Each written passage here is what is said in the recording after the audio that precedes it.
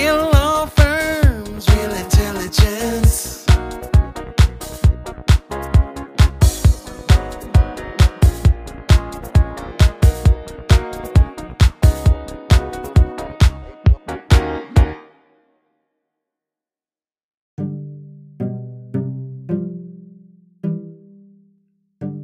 Every client changes my work in the meaning that for us as labor and employment lawyers, it is very important, and it helps to make better work and be more, effective for the client if we understand the business, if we understand the company, if we know about the culture of the company. Because the better we know this, the better our advice can be.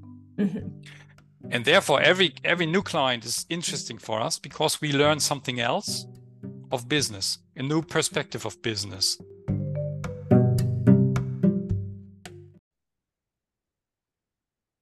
Hello and welcome to the Law Firm Intelligence Podcast. I'm your host, Lindsay Griffiths, Executive Director of the International Lawyers Network. Our guest this week is Armin Lange with Grundwerk Legal in Frankfurt, one of our 4 German firms. Armin, welcome. We're so happy to have you with us this week. Can you tell us a little bit about yourself, your firm, and your practice? Yeah. Hi, Lindsay. Yeah, thank you very much for the invitation. It's really a pleasure to speaking with you. And Grundwerk Legal. We, as you said, maybe the most important message, so to say, or information is that in Germany, the ILN, we have this German group. So it's not one firm for all different areas of commercial law, but we have different law firms. And we at Grundwerk Legal, we cover the area of employment and lawyer law. That's what we specialize in, and we are a boutique, and so to say, do nothing else but labor and employment law, and do this with all the power and capacity and knowledge we have, we might come later to more detailed view on this, what it means for our business. But and I'm one of the partners of the firm, and I'm on the job for more than 20 years, so rather experienced. And I started doing my profession as a lawyer, specializing on labor and employment law, with a very similar approach. Advising companies, and we have never changed this perspective. And well, I think that's it at the moment, I would say. So can you talk to us a little bit about the current state of the market and what that means for your clients? Yeah, it depends on what you mean with the market. I mean, we can view on this from legal market and from a more general perspective. And if we start with our legal market, I think what many firms and we ourselves have the same problem at the moment is it's very difficult to find young, capable lawyers. So the market is still expanding, business is expanding, it's growing, and so many law firms have the need to find younger professionals, and it's very difficult. Hard to say. Well, the main reason might be that it's just the baby boomers are now in near retiring age, and therefore they are slowing down, and on the other hand, there are not so many younger people who finish doing the studying of law, and having the first steps of legal experience in this market. So that's one challenge. And the next challenge is the legal tech, AI. We will see what this means. We already see this. And maybe we started with this when Google became very popular, and our clients in the HR departments, they started to Google and do not asking us. So that was really a difference. Always a risk. Right. And now the next step might be or will be this Chat GPT, for example. I already learned from a colleague, a much younger colleague, who uses this Chat GPT to prepare his statements, legal statements. And it really came to me as a surprise because I would never have had this idea to do this, to use this Chat GPT as a tool. So this, of course, is a very, very serious challenge for us. And we will see that the legal business will change seriously. Not so much, I hope, in our area of law, labor and employment law, and in particular, not when we advise the companies, because it's very often we need this very, very detailed and suited solutions. It's not standard we can use all the time. But for example, if someone represents employees, that's standard business, and it can be done easily by ChatGPT, I'm sure. Yeah, we will see. That's really a challenge. Well, on the legal market in labor and employment law, I would say it's still good situation for us. Although M&A is still rather low, but it's other business we can substitute this with. So that's the legal market, and now the economy as the total is something else. Maybe to start with, I would say that if you speak with people on the street, we have a very high level of nervousness. People are anxious. And the reason might be, or one of the reasons might be, that we had very, very good economical years the last 20 years.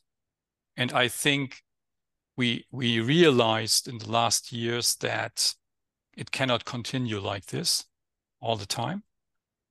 So we already started to be a little nervous. And now, I mean, we have this objective problems. We have a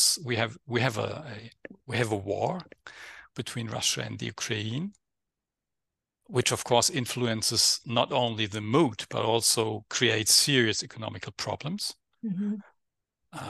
We have this uncertain situation with China, mm-hmm. which also influences the German economy. Just given the fact that for example, the automobile companies, VW and Mercedes and so on, they produce in China and they sell a lot of cars in China. So it's a very, very important market for us. And we have this global climate problem, the serious climate changes. So this, of course, creates a lot of nervousness. On the other hand, the unemployment rate is still okay. It's not dramatic, not at all. And I think it's a little higher than last year, but still not dramatic compared to the years in 2015 or 16 or so. So that's not, at the moment, that's not really a problem. We already had this problem during the Corona pandemic, and we avoided the risk of unemployment by short-term work. So the amount of hours per week was reduced, and the state paid for the difference, for the pay gap. Mm-hmm. This will, I'm very sure, if we come into a similar situation again, the state will do the same again, because they want to avoid the dramatic emotional effect of one of the reasons of this unemployment rate. And what's really interesting is that the business climate index here in Germany, which reflects the mood of the companies or the company leaders, is still really good. It's better than last year in March. So on one hand, emotionally and psychologically, we would say it looks like we could get into a crisis. But on the other hand, if you take an objective look on it, we don't see it at the moment. That's good. Yeah, that's good. Yeah. Yeah. And I hope it continues like this. I know, right? Yeah. I mean, for us as employment lawyers, we always have something to do. That's the good news. Right. If if economy is in a crisis, then we have this avalanches of terminations, and we have a lot to do, and coming to agreements with works council and so on. And if business is okay or is good, then the companies they have money to do projects, to modify and so on, and to change the structure. So we are to help again. we can stay relaxed. Yes, it's a good business to be in. Right. So what would you say is your biggest challenge at the moment? I mean, I think you talked a little bit about it because, you're talking about the war for talent, and that type of thing, and ChatGPT. What would you say is your biggest challenge at the moment? Yeah, well, it's right. That's the biggest challenge at the moment is precisely that. We are looking for a new partner colleague. We have a new setup for the firm. We started with this in July last year. We became Grundwerk Legal. And a new partner came to the firm, Heiko Reiter, who's I think 18 years younger than me. So it's a new perspective for us, all of us. And the business is very good for us. We are happy that many clients ask for our advice, and therefore there is a need for assistance and help. And it's very difficult to find a fitting lawyer, not only due to the general situation, but also because maybe in particular when it comes to labor and employment law, I don't know. But what I can say is for our firm, it's very important to have an understanding of being a team. So we need team members. So we need someone who really fits in it. And we enjoy working with her or him. And the same, of course, applies for him or her. And that's not so easy. It takes its time. Yeah, absolutely. I mean, especially given the size of your firm, you want to make sure that someone that fits really well. Right. Exactly. Yeah. So that's the main challenge, I would say, from our firm perspective. Yeah.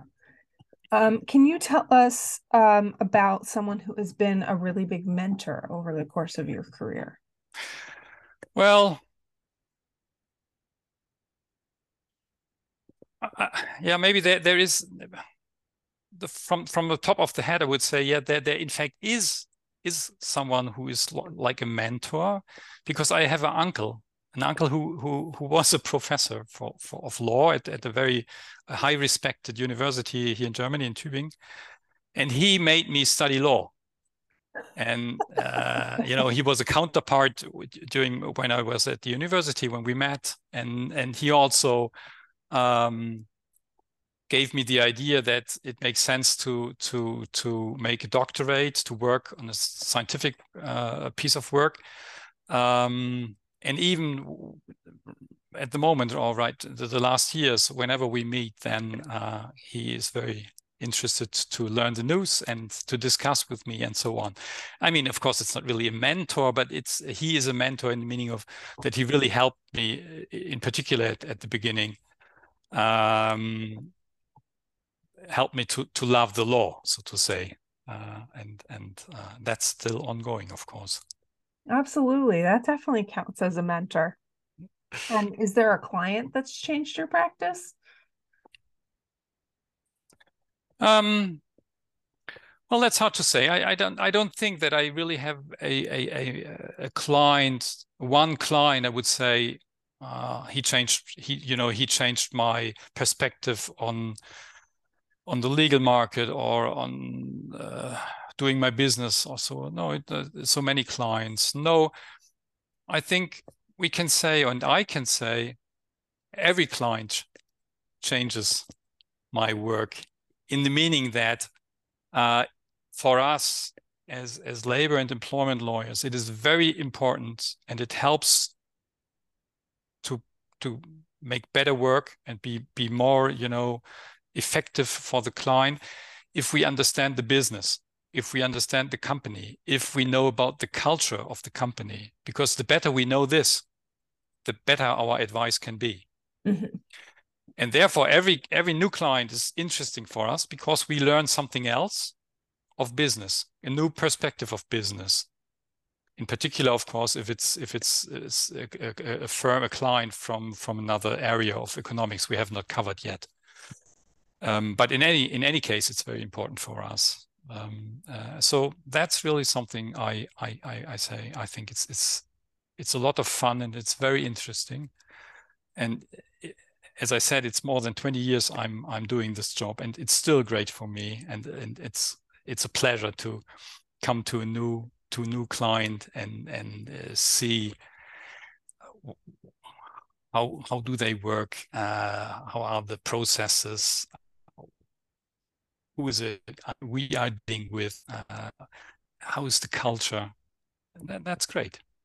That's great. It should be something that you're enjoying still after 20 years. Yeah, right. Yeah. When I started studying law, my idea was that I wanted to find a profession which would make me learn every day. And my dream was that every day is different from the day before. And that's exactly for me working as a lawyer here in this environment. Absolutely. The law will definitely answer those needs. Yeah, right. For sure. What is something that you think most people misunderstand about your field of work? Yeah, maybe one aspect is that it's not always termination. I think many people think that if it comes to labor and employment law, they say, well, it's easy. It's a termination and you do always the same and that's it. But it's not true. It's not only termination. It is so much else we cover. I mean, the total of employment reality is covered by this labor and employment law. So when it comes to someone who does overtime work and he or she wants to get paid for it, the question is, do they have the right or claim to get this paid, or can we, for the employer, avoid this claim? If it comes to working time, we have rules, and so on, so on. And beside of this, we have a very important role of so-called works council. So that's a group of employees. They are elected, and they have the duty to represent the interests of the employees. Mm-hmm.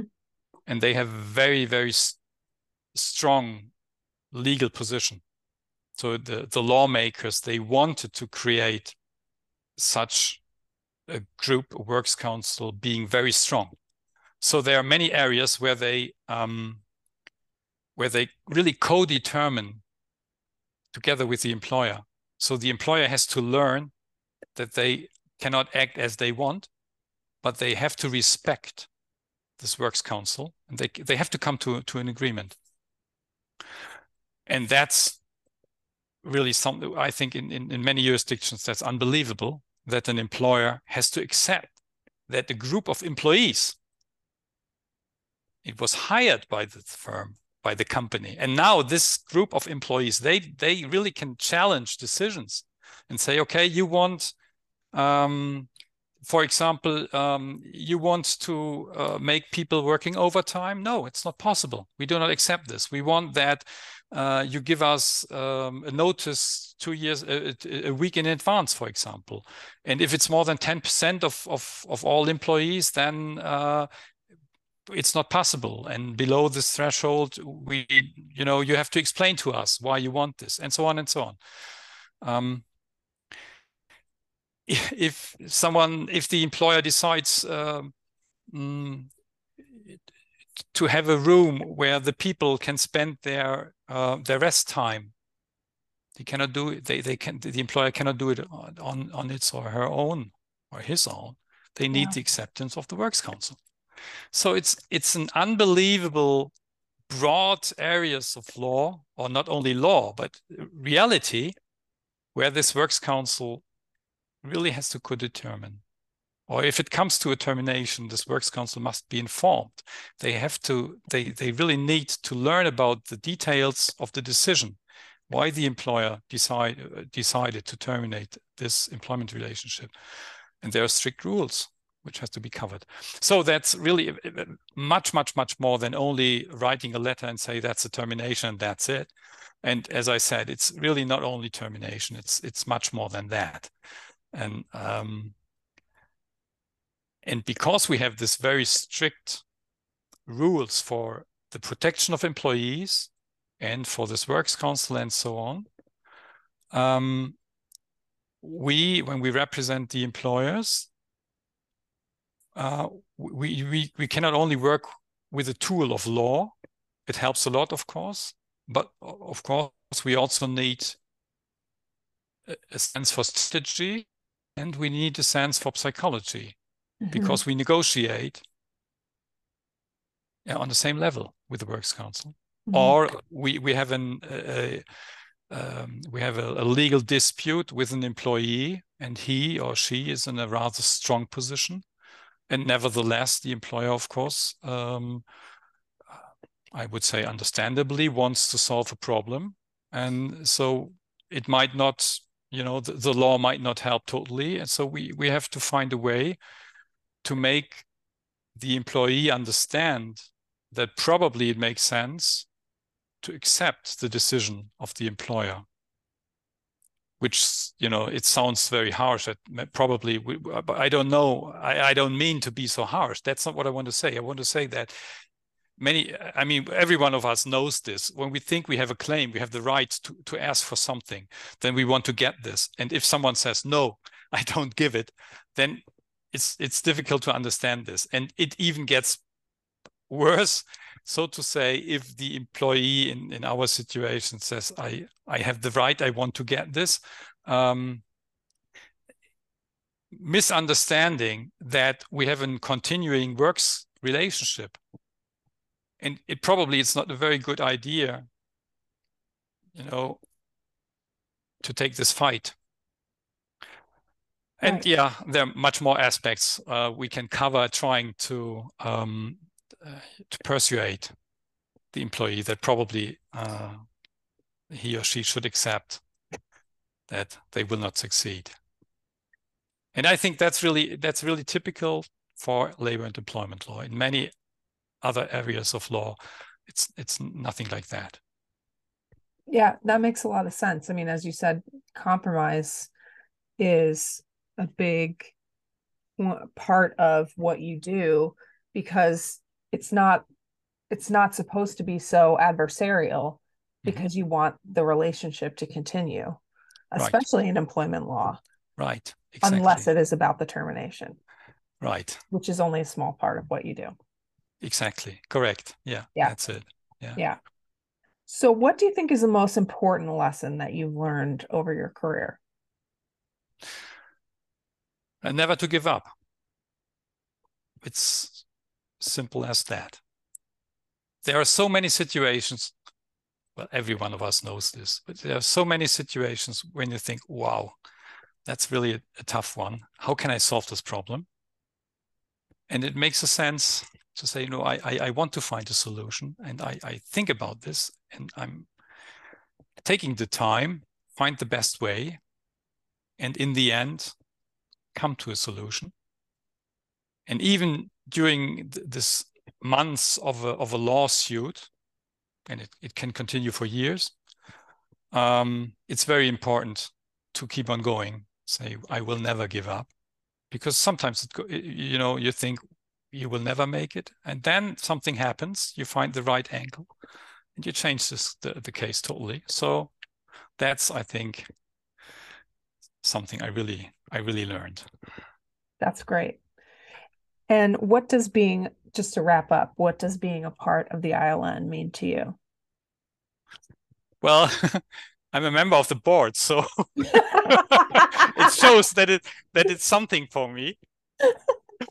Well, first of all, it's good news for our clients because it's just great and relaxing to be sure if something comes up and our client, they need help from a different jurisdiction, it will be no problem for us to find a firm. It's just, quickly done. And we know if we make this referral, then the other firm will do this case with the same emphasis and effort as we do.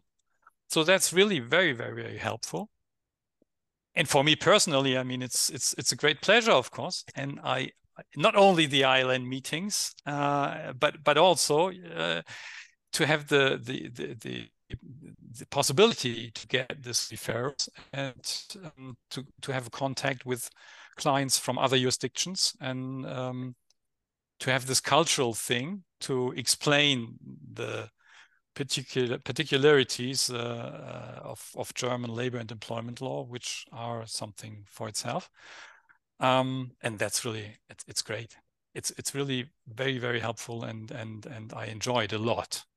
And I think it helps a lot. And well, and I mean, we have this slogan, the ILN, where lawyers become friends. And after, I don't know, many, many years at least of a membership, I can totally sign this slogan. There are many, I would say, they are friends for me, and I learned them through the ILN. Yeah, so it's a really great network, and I'm very grateful and happy that we are a member. Good. I'm so glad to hear that.